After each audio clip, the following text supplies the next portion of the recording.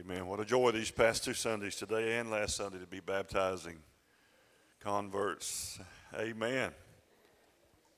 That was just so beautiful, man. As a dad, that's got to touch your heart when you see a father baptizing his son. And whew. And we're glad to see you. Thank you for showing up. And we appreciate you being here today. Thank you. I want to talk today about living positive in a negative world. I was planning other things, but this week has dictated otherwise. Philippians chapter 4, verses 6 through 8. The Apostle Paul tells us, really, not complicated, how to live positive in a negative world. Now, I don't have to tell you this, but you know this world's addicted to negative news. And if there's not something negative happening, they'll make up something. And anyway, I better read this before I get started. But Philippians chapter 4, verses 6 through 8, Paul writes and says, "Be anxious for nothing, but in everything." Now, he doesn't say for everything, but in spite of what's going on, in everything, by prayer and supplication, with thanksgiving, let your requests be made known to God. And if we do that, then, and the peace of God, not your peace or mine, but his peace. How many believes God has peace today?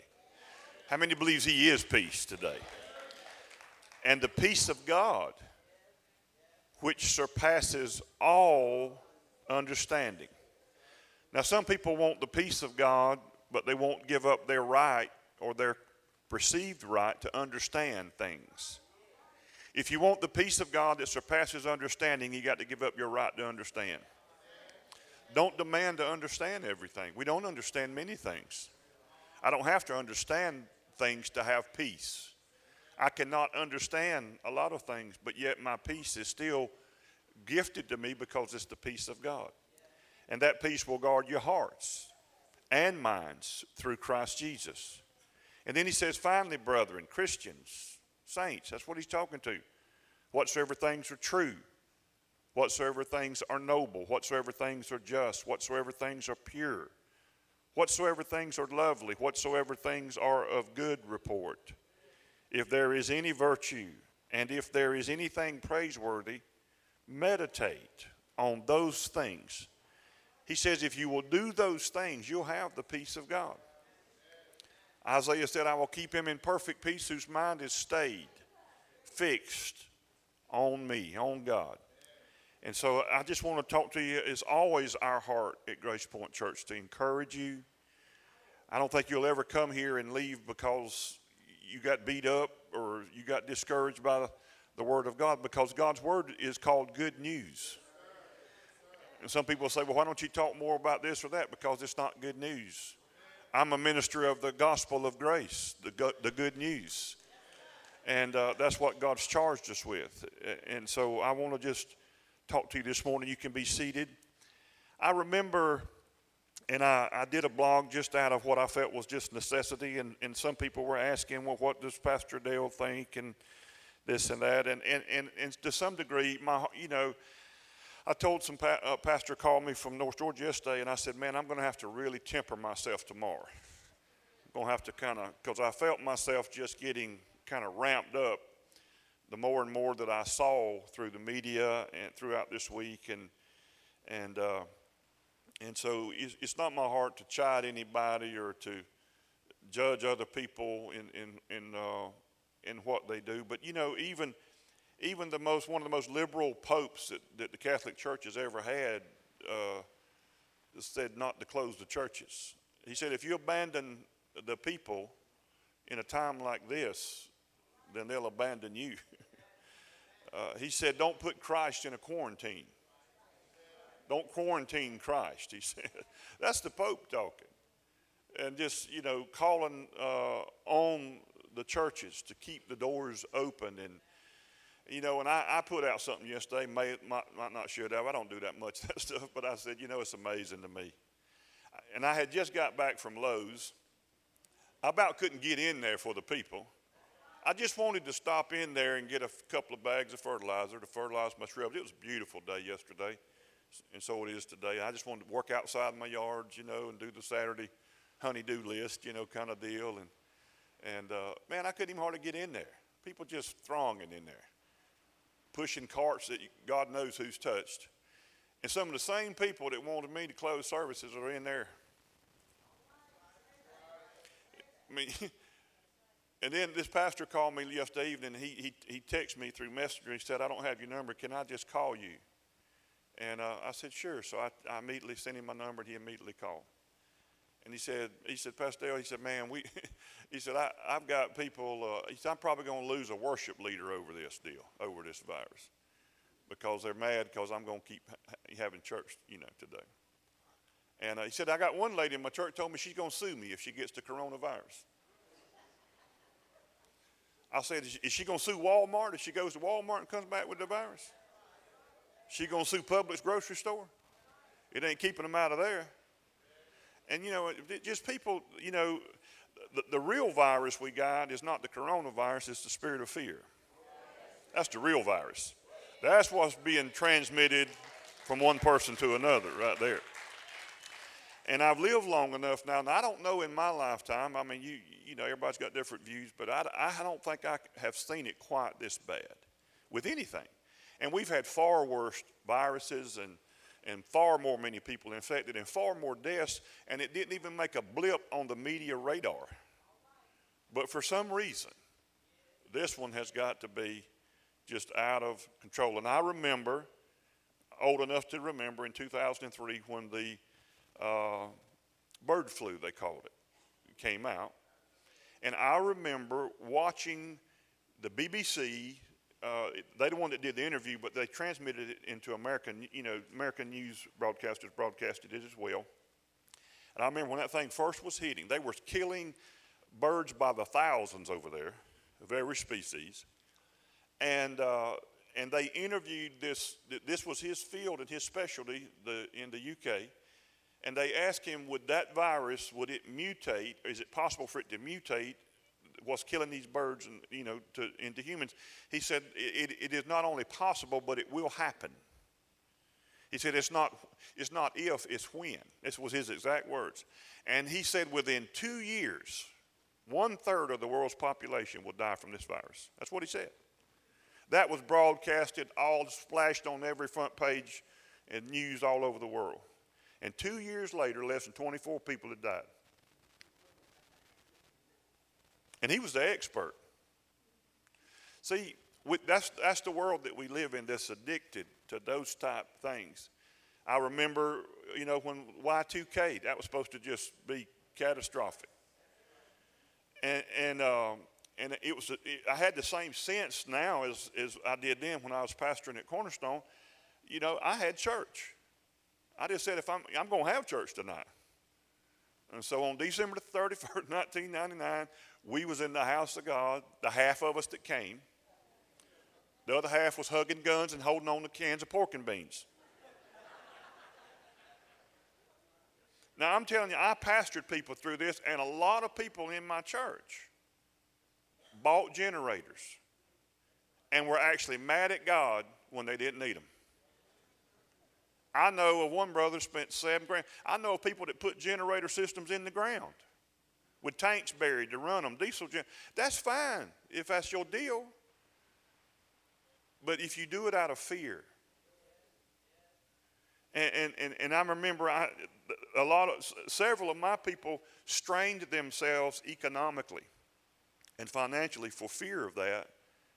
I know one person, they just had stacks of canned goods in the garage. And I said to him, okay, let's just say it's, what you fear is going to happen. And if people know you got stacks of canned goods, you think your garage door is going to keep them out? I said, if I needed groceries and I know you got them, I'm coming for you.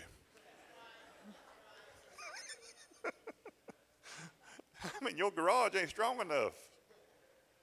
I was just trying to say, really, it's just a fear-based type thing. And that whole thing, I remember, I didn't know really. I wasn't smart enough to know if at midnight the lights would go out. But I knew where I was going to be when they went out. you know. And I sense this same thing. And that whole Y2K thing, that was just a non-event. And man, the generators went on sale right after that. They couldn't give them away. And I'm not making fun. And listen, I know right now people say, well, it's just wisdom. No, it ain't. You call it wisdom, but it's the wisdom of this world, which is sensual, goes by the senses, what it can see, smell, taste, touch, and hear. That's not the wisdom that comes from above, that's pure, teachable. And so you call it, well, it's just wisdom. You know, it's just wisdom. I've heard that a lot. So it's just wisdom, brother. They'll take precaution. You know, I understand that, but don't call the spirit of fear wisdom. Because what's happening to this nation and people and cleaning off shelves and doing all that stuff, it shows you that people are just selfish. They don't care if you have necessities, what you need, as long as they and their family got it. I watched during some of these last few hurricanes and all, we had people that I know and I love these people, but I mean, I remember seeing a picture of an old couple, you know, older couple, and they had a buggy just stacked full of drinking water and posted it on Facebook like they had won the lottery. They was pushing that buggy. I mean, they can't drink that much water in a year. But they took it away from people because of fear of lack. And really it's a fear that God's not going to do what he says. I mean, to me, more than anything else, you know, and it's time for the church to be the church, especially in times like this. We're supposed to have an answer. We're supposed to have a voice of at least calm and peace and confidence in God. We're not supposed to react to the same fear that they're reacting to. We respond to things, but we don't react. And we have a different base, a different foundation. It's like when a Christian, and somebody in their family, when they die, Paul said we sorrow, just like they sorrow. We sorrow. But we don't sorrow as people ain't got no hope. Because we have hope on the inside of us. Jesus is the blessed hope. How can we not be the most hopeful people on the planet? Our God is hope. People say, well, I don't want to get people's hopes up. Hope is what keeps this world from imploding and killing each other. And so we need hope. I remember we just don't understand the power of words. And the Bible says that. You know that. It's life and death is in the power of the tongue. And what we say and what we pray and what we believe is so important. And today's, I'm having to address this because it's just such a big deal to people. But I just don't think we understand, or I just pray that the Bible says we are a prophetic people, right? We're a company of prophetic people. We're priests before God. We're kings and priests, the Bible says. That's New Testament stuff. And so we're supposed to have an answer. We're supposed to have something to say to people. And, it's like we don't, and this is what I believe the Bible shows very clearly. And a lot of people don't understand the spirit realm, but nothing happens, listen to me, nothing happens in this world unless it's prayed or prophesied by a man. Jesus Christ could not have been born into the earth unless he had been prayed and prophesied here. We don't understand that there is a way made. That's the way God designed it. But what we don't understand is we may say, well, I understand that about the church and the God, but we don't understand that the enemy is called the prince and the power of the air. And he uses the media to speak words through people of what he wants to accomplish in this world. And I want to tell you, his greatest list of prophets is the media. And they're prophesying doom and gloom and all these things. And of course, always when anything of any degree happens, you got some of the preachers and well, this is God's judgment, this is God angry, this is God trying to get people's attention. That's not only stupid, non-biblical, but it's blasphemous to attribute any disease to God. He's the healer. He's not the giver of disease. And anything you ever think you know about God that you can't prove in the life of Jesus, you got to question it. How many storms did Jesus ever bless when he walked the earth? That many. How many people did he ever leave sick after they asked him to heal them? That many. How many people did he say, it's not, God gave this to you trying to teach you something? None of that stuff. All that mess you hear in church, all that stuff's wrong. That's why I wrote that book, Exposing Myths Heard in Church, because that's where we've heard them. God doesn't bring disease. He doesn't give disease. God can't give you cancer because he don't have it. He can't give you what he don't have. And I remember reading in Numbers chapter 16, there was a plague there hitting the people. And the priesthood, what they did, the Bible, Aaron took it as Moses commanded, and it says he ran into the midst of the assembly. And already the plague had begun, but he put the incense and he made atonement for the people. And listen, I love this in verse 48. And he stood between the dead and the living so the plague would stop. And you say, well, that's for the priest. We're all kings and priests. I already told you that. That's what we're just stand between that and the people. And what we have different than that, that's under the law and all that deal. But we have Christ living in us. Even Moses didn't have Christ living in him. He had Christ with him and for him, but not in him. That's why Jesus said, it's to your advantage I go away. Because Christ now abides in us. It's a great mystery. And I don't know if some of you have heard of this guy. I'd studied his life, intently years ago. John G. Lake. Anybody ever heard of John G. Lake? He died in 1935, but he was just a great missionary. I think he was actually born in Canada, but he went to South Africa, and he was right in South Africa at the turn of the 20th century, around 1909, when the bubonic plague hit, and people were dying by the thousands. And John G. Lake was there ministering to those people. And of course, and any of you can Google this afternoon, not while I'm preaching, but it's fascinating. It's fascinating. And you ever heard of the churches that have healing rooms and stuff? That's where all that was birthed out of his ministry. And, but people were just dying everywhere.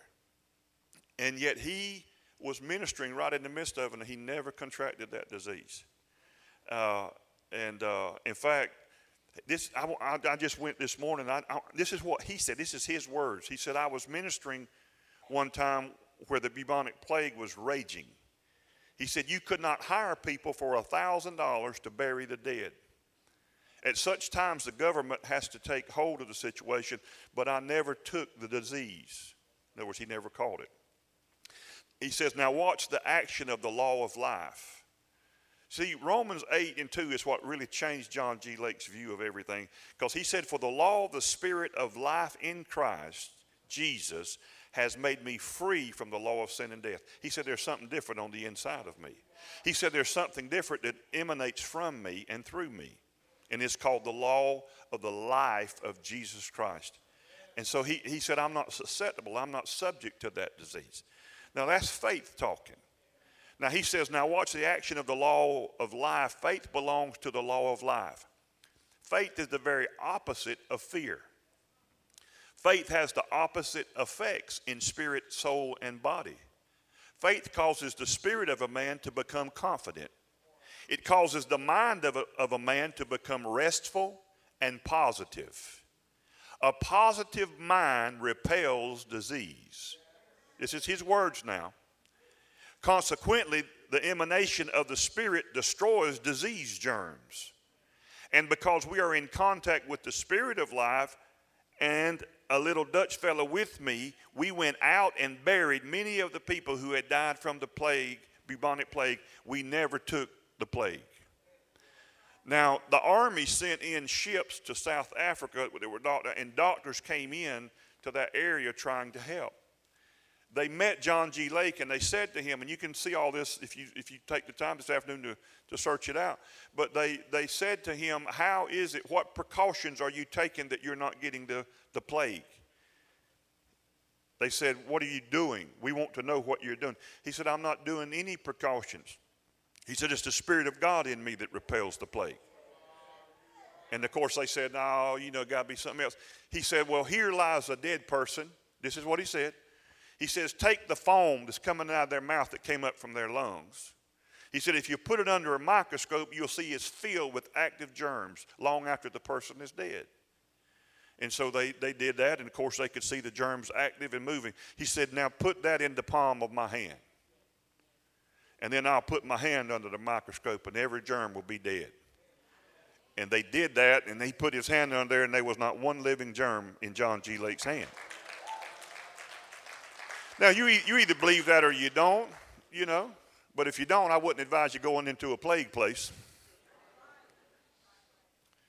Because he said faith repels that, fear attracts that. Fear has an attract. Listen, you have no authority over what you're afraid of. The Bible says, remember the children of Israel, Goliath coming out there every day and just spouting out death to them, and they were all cowered down. It says in 1 Samuel 17 and 24, and all the men of Israel, when they saw the man, this Goliath, they fled from him, listen, and were dreadfully afraid. You have no authority over what you're afraid of. You have no authority over it. Now here comes David, and David hears the same speech that Goliath has given them for the past 40 days. But David wasn't afraid of him. And you can't help but read them. When you read the story, man, David tells him just straight up. He says, man, and that guy says, you're a dog and I'll feed your flesh. David said, no, I'm going to feed your flesh. David like talking. See, church thinks that's arrogant. No, that's faith. Humility is not, well, you know, I'm just a worm. That's not humility, that's unbelief. Big difference. David said, no, I'm going to feed your flesh to the fowls of the air. I'm going to take your head off of you, and the birds will eat your carcass. The Bible said that the Goliath began to move towards David, and the Bible said David ran toward Goliath. He ain't running from him. He ain't spraying Lysol at him. He running to him. Because David said, you come against me with sword and spear, but I come against you in the name of God. He said, and you and all of Israel's going to know that God don't win battles with sword and spears, but by the power of the Spirit. This is what wins the battles. And we know how that happened. But we don't have any authority. If you're fearful, then you better stay away from it. Job said, that thing that I have feared has come upon me. It always will. Because fear attracts the negative. You got to understand it. And this is not some mind over matter kind of little speech today. It's just, listen, thinking positively does not come automatically to us. We are raised in a negative environment from the time we're born. And so it's not the first default that we go to is positive, it's negative. And so the Lord doesn't automatically do these things for you, but he does flow through you, and you have to make a conscious decision. I loved every song, Demisha, you guys did today. Couldn't have been more perfect for what's going on. And, you know, Ephesians 3:20 says, yeah, God does. He does exceedingly abundantly above all that we ask or even think of him. But we forget to quote the last part of that. According to the power that's at work in us. And God's power flows through us, but we can hinder it by our unbelief, our lack of faith. It stops that from being displayed in a way that would bring glory and honor and praise to God. Man, in times of darkness like this is the time to shine. It's the time to, I remember when the planes flew into the towers, man, it was on a Tuesday. Our church was packed that night. Now, people came out of the woodworks, but they didn't stay. They didn't stay. As soon as they, kind of got, the fear kind of subsided, then they went right back to living like they was living. And it was a tragic time, and I'm not diminishing or marginalizing the deaths of anybody from any disease. But one of the doctors here in town, he lives in our neighborhood, Dr. Jared Bailey, he put a wonderful thing on Facebook, and I put it in the blog that I did the other day, just calling for some common sense in this. He said it doesn't, and this does not deserve the hysteria that it's getting. At that time he published it, I think he's put it out, and I read it Wednesday, but he said there'd been 37 deaths in our country to this virus. 22 of them were in one nursing home. That leaves you 15 people. And I'm not saying 15 people don't count, but it's not deserved. We've had far worse viruses and flus, and the regular flu kills more people than this is every year. And people that are older and their immune system and all, that are susceptible to things, but this is nothing new. I'm not saying it doesn't matter. I mean, the loss of one life is tragic. It breaks our heart. That's somebody's loved one. That's family. Well, our heart goes out to it. But what's worse than that is the panic that ensues and the fear. This week I've gotten emails from, and you probably have too, but there's, places, especially places that you have been before, but a place that we go to the beach, been going there since I was a little kid. They've sent out several emails, probably 3 I know of, and says, we're still here. We're open. And they even showed live pictures of the beach, and there ain't hardly nobody on it. I'm planning me a trip now. I'm fitting to go. Y'all done got my gas down low? Y'all putting reduced rates on my room? I'm finna go to the beach. Thank you for the discount. Hallelujah. But that's what fear does. And it's sad because that fear, it does economically wreck so many people. There's a few people, I guess the toilet paper people are getting rich, I guess they're making money, but there are people that are suffering. And there's people that's living right now under depression and anxiety and fear and dread and worry, wondering if they're going to have a job, if they're going to have a check, what if this happens, what if that happens. And that's just a sad way to live. I guess I've lived long enough now that I know God's going to always be God. Somebody texted me and said, we're going to have a service. I said, yes, as long as Psalm 91 is still true, we're going to have church. I mean, we don't have church. It never entered my brain not to have. What the governor said. Well, if the governor tells you to quit having church every Sunday, you going to quit? Listen, there will never be a local, state, or federal government tell me when I can assemble the saints. Maybe this was a test run for them, but it didn't work for us. We shall assemble. I got a command, fail not to assemble ourselves together. I mean, and you say, well, that's just, no, it's just faith in God. God's going to be the same God. There ain't no telling what we come in contact with every day. Wash your hands, use some gel, whatever. Glory to God, hallelujah. People ask me, well, we fist bumping? No, I'm hugging necks and shaking hands. Just like I always have done. Now, if you don't want to, that's your deal. That's fine. Just give me that, and I'll know not to. But I'm not going to let fear dominate and rule my life. Life's too precious, too short to go through that kind of deal.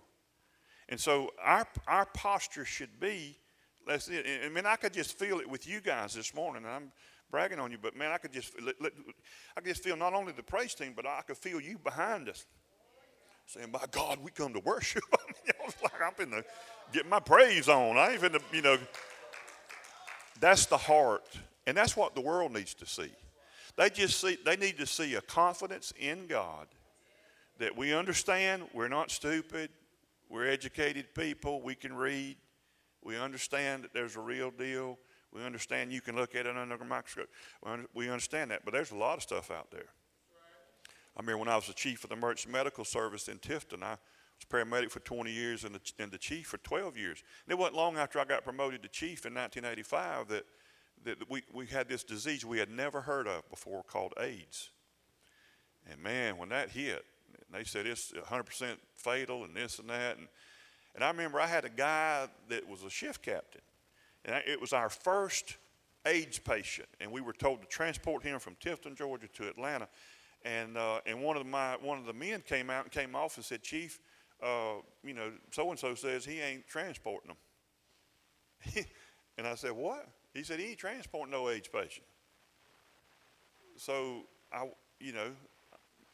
now he's testing the whole system, my authority there. So I go out there, and you try to have a heart to be sympathetic to the fear. And I say, listen now, I said, you gonna transport them. So I said, this is the ambulance service. We don't pick and choose what we run. We take it as it comes.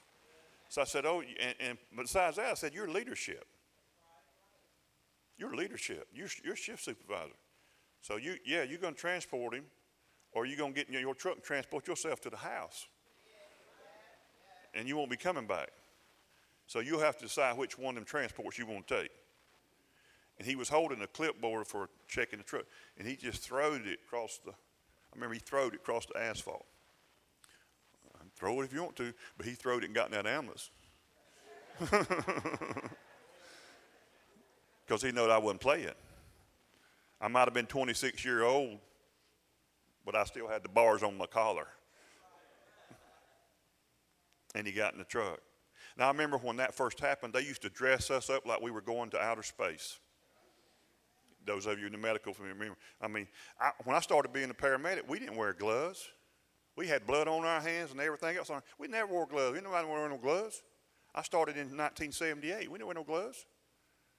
In fact, it was almost like a, man, look, I've been working. I got blood all over me, man. I saved a life. But then for long, you can't even get in the truck without putting a glove on. We had them, I bought them by the cases and cases. We had them everywhere.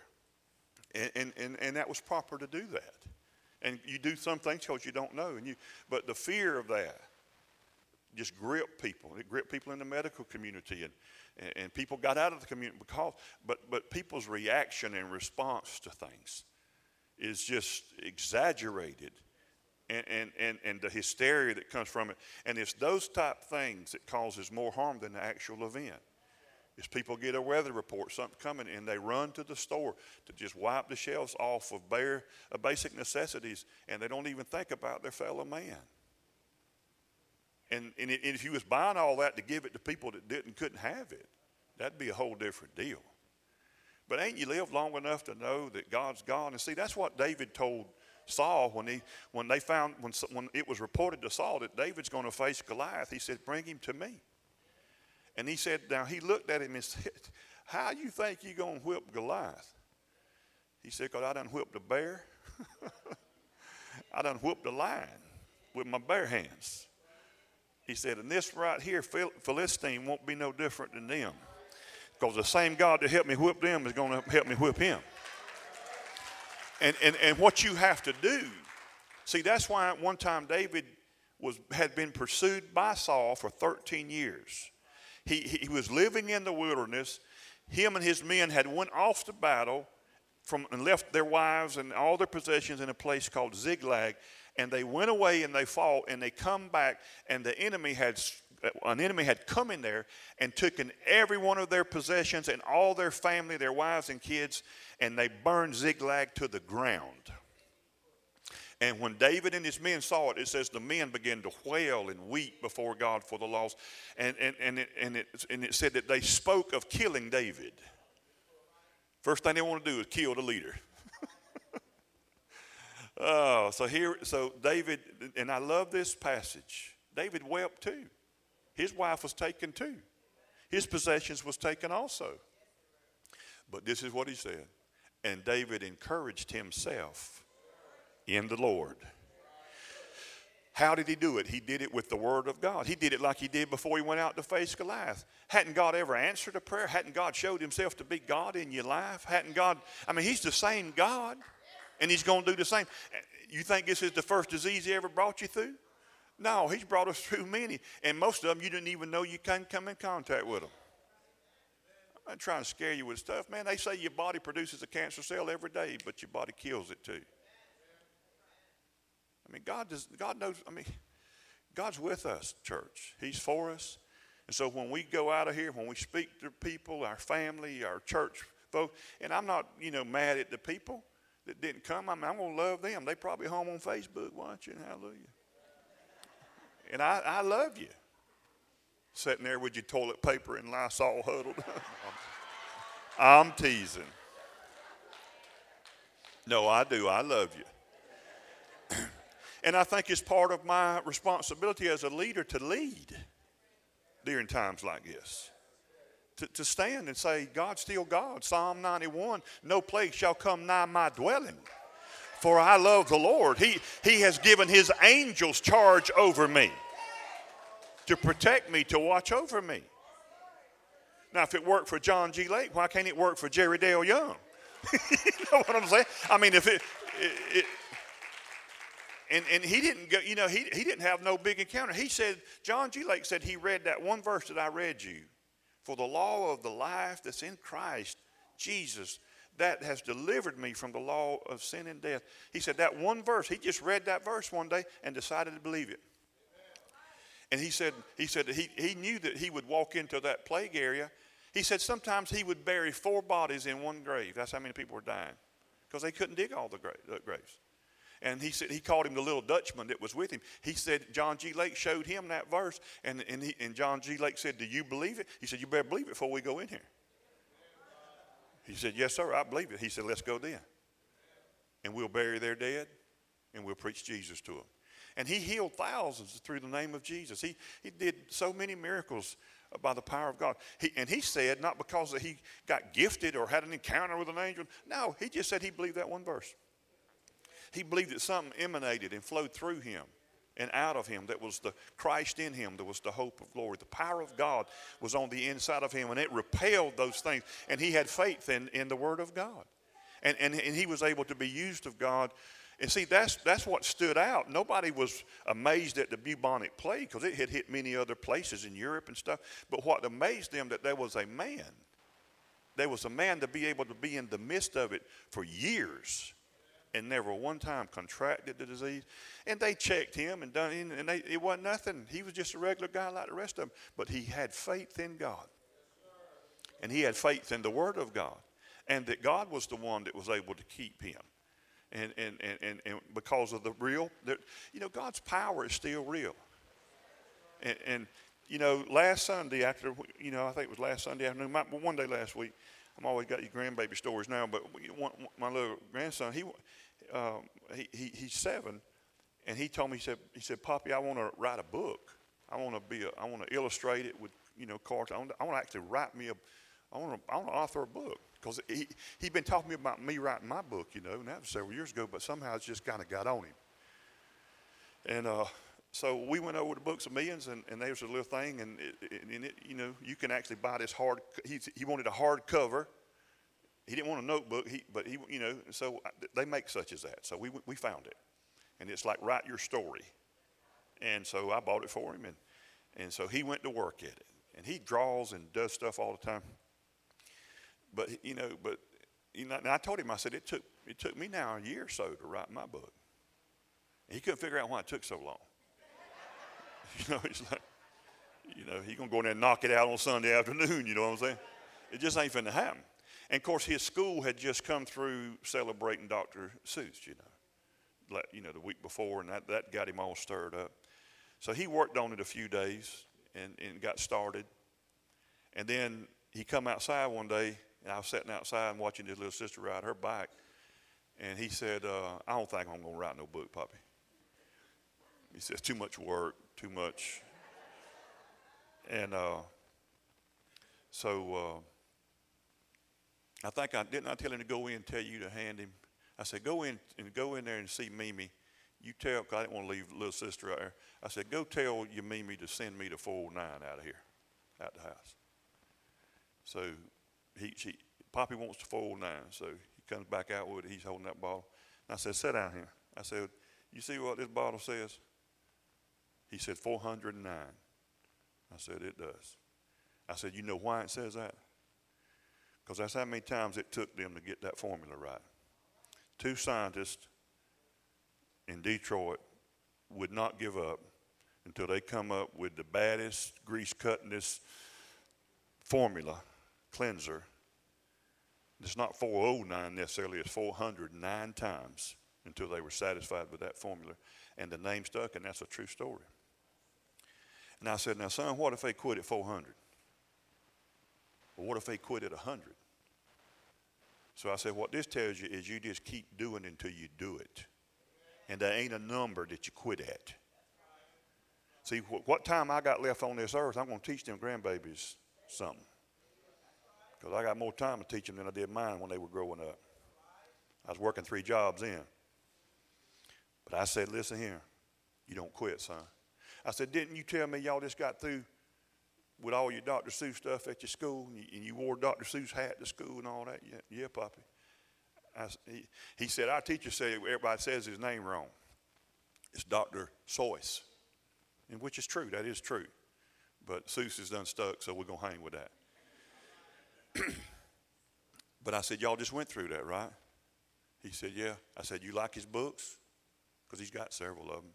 Green Eggs and Ham, all that stuff, And they've been, most of them been made into movies, And I said, you love all that stuff, right? He said, yeah. I said, you know how many times he got turned down? 27 times. I said he went to 27 different publishers with his first book, and every one of them said that was the dumbest mess they had ever saw, and they would never publish it. When he went the 27th time and was turned down, he had the manuscript in his hand. This is true, he was walking down the street, and he said in his heart that I'm going home to burn this. I'm going to burn it when I get to the house. And on his way home, he met a young man that he knew, and they spoke, and he said, and the young man asked Dr. Seuss, said, what's that in your hand? He said, it's a book I'm on the way to burn. He said, why you want to burn it? He said, because it's been turned down by every publisher that I know. 27th time I just got turned down. He said, well, I just got hired this week at a publishing house. He said, let me read it. They went direct then to that publishing house. That publishing house signed him on, and his books have sold millions all over the world and made him a millionaire. Because God's always got the right person at the right place at the right time. If you'll have a heart to stay positive, don't get caught up in the negative, and do what God's gifted and called you to do. He didn't tell you how many times you'd have to do it. You ever heard of a little show called MASH? 44 times was that movie turned down. And finally somebody took it. And then from the movie made a TV show that was aired longer than most sitcom, whatever shows that they've ever put out. And the list goes on and on and on. You know how many times Lucille Ball was told that she would never, with the disease she had polio when she was little, that she would never be able to be in any kind of entertainment industry. And her mama hauled her to place after place after place. She got turned down so many times, but she didn't quit. And now everybody in the world knows her name today.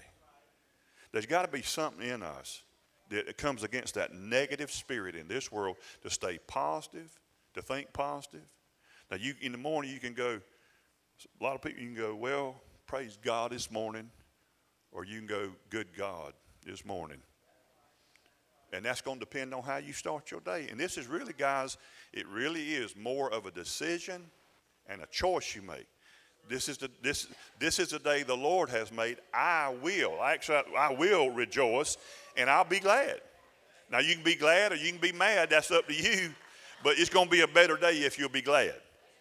It's going to be a better, because you can't control the nuts on the road that'll cut you off and wave at you with one finger. You can't control them. You can't control the traffic. You can't control the weather. You can't control whether there's a virus or not. You can't control all that stuff, but we can respond differently than the world reacts to it. And you can be a pillar in the house of the Lord. And you can be a stable force in your community and in your family and where you work. And they can see something different on the inside of you because they watch how you're navigating it. But if you speak out the same fear and dread and terror that they are, they don't see any difference, that Christ has made any difference in how you view the world and its problems. And that's the thing that we get a chance to do now, shine. Put the light out and shine for God and speak positive and knowing that it don't matter. I'm not sitting here saying I'm a prophet and I know this and that and what. I don't know all that kind of stuff. But what they're doing now is unprecedented, and at least in my lifetime. Man, when they shut down Mickey Mouse, brother, they getting serious. You know what I'm saying? They're getting serious with it, But I notice they ain't shut down no casinos nowhere. Yeah, there's a lot of things that they ain't even thinking about shutting down. But all of a sudden now we got targeted worship places. Y'all shut down. Well, shut down Publix then. Shut down Walmart. They're a lot more dangerous there. Shut that down. No, you ain't going to put out no order to shut that down. And then you're going to tell me not to assemble? Man, what you talking? We're going to be here every Sunday. Glory to God. Getting our praise on. God's the same yesterday, today, and forever. Amen. Would you stand to your feet? Come back next Sunday and I'll actually preach.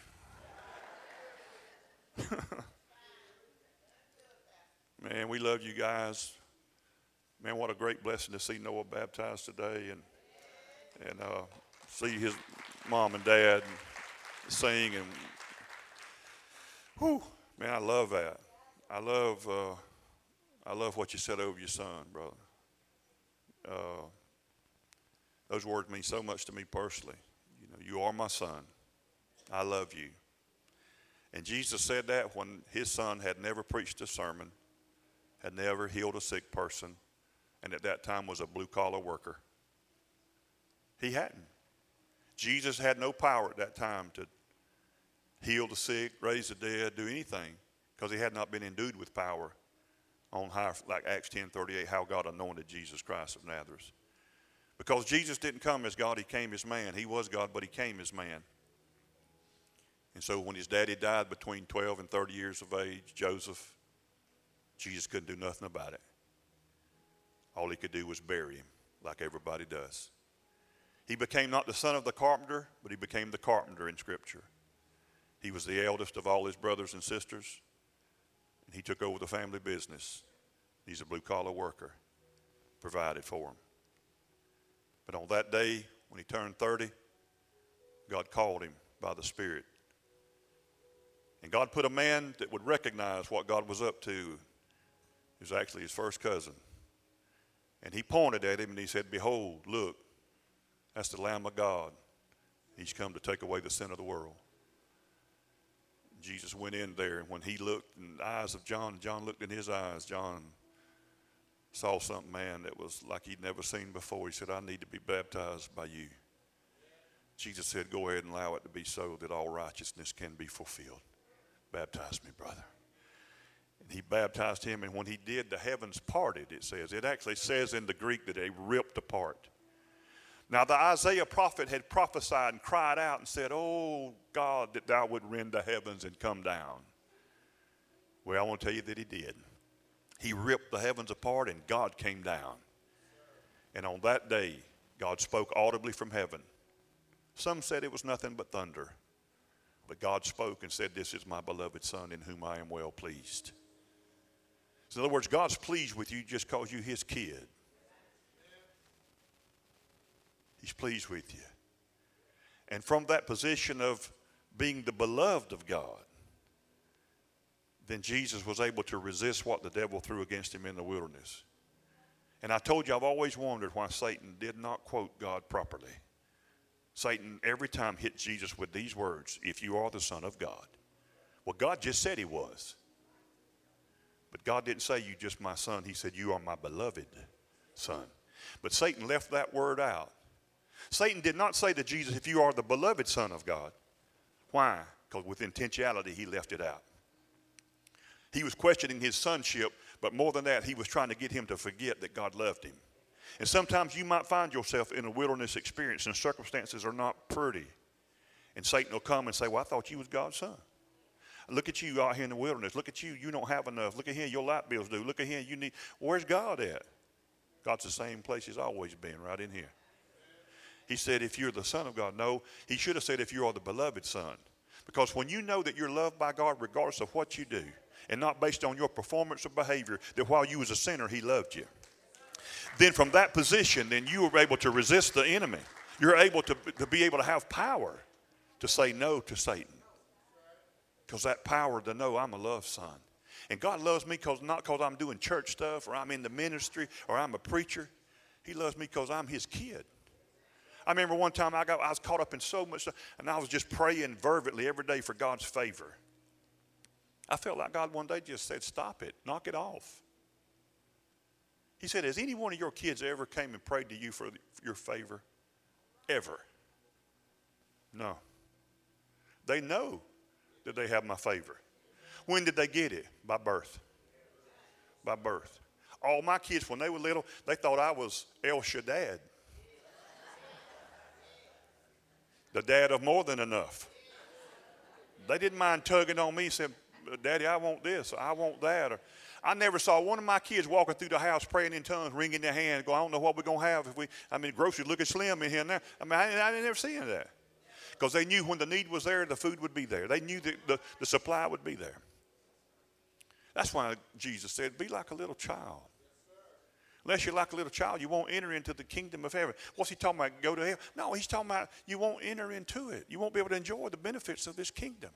Because you're trying to provide, but he's the provider. You're trying to save yourself, but he's the Savior. But he's through us. Come on now. You got to respond differently to this thing. I don't know how long it's going to last. I don't know what they're going to say. Now, to me, I can't. And long before this, I've told you, and I'm not saying do what I do necessarily, but I don't hardly watch any news ever.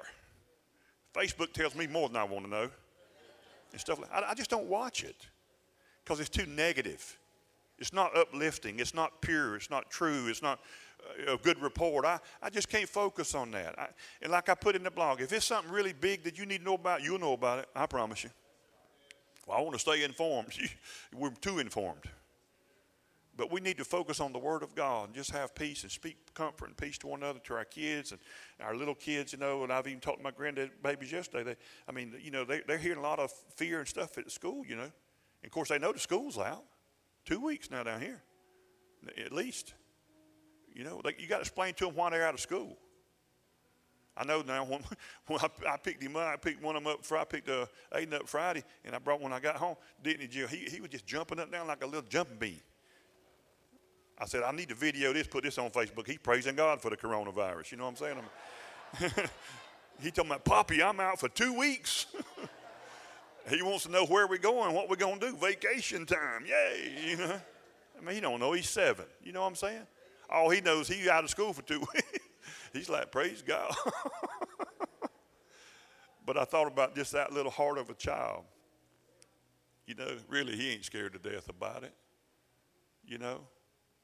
So I pray you're encouraged today.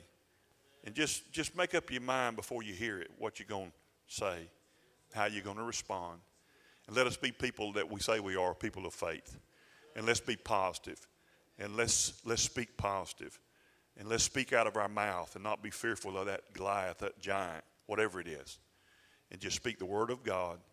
And know that you can walk with safety, that God's power is emanating out of you. Focus on him. Amen. I love you today. God bless you. We'll see you next Sunday. God bless you. Amen.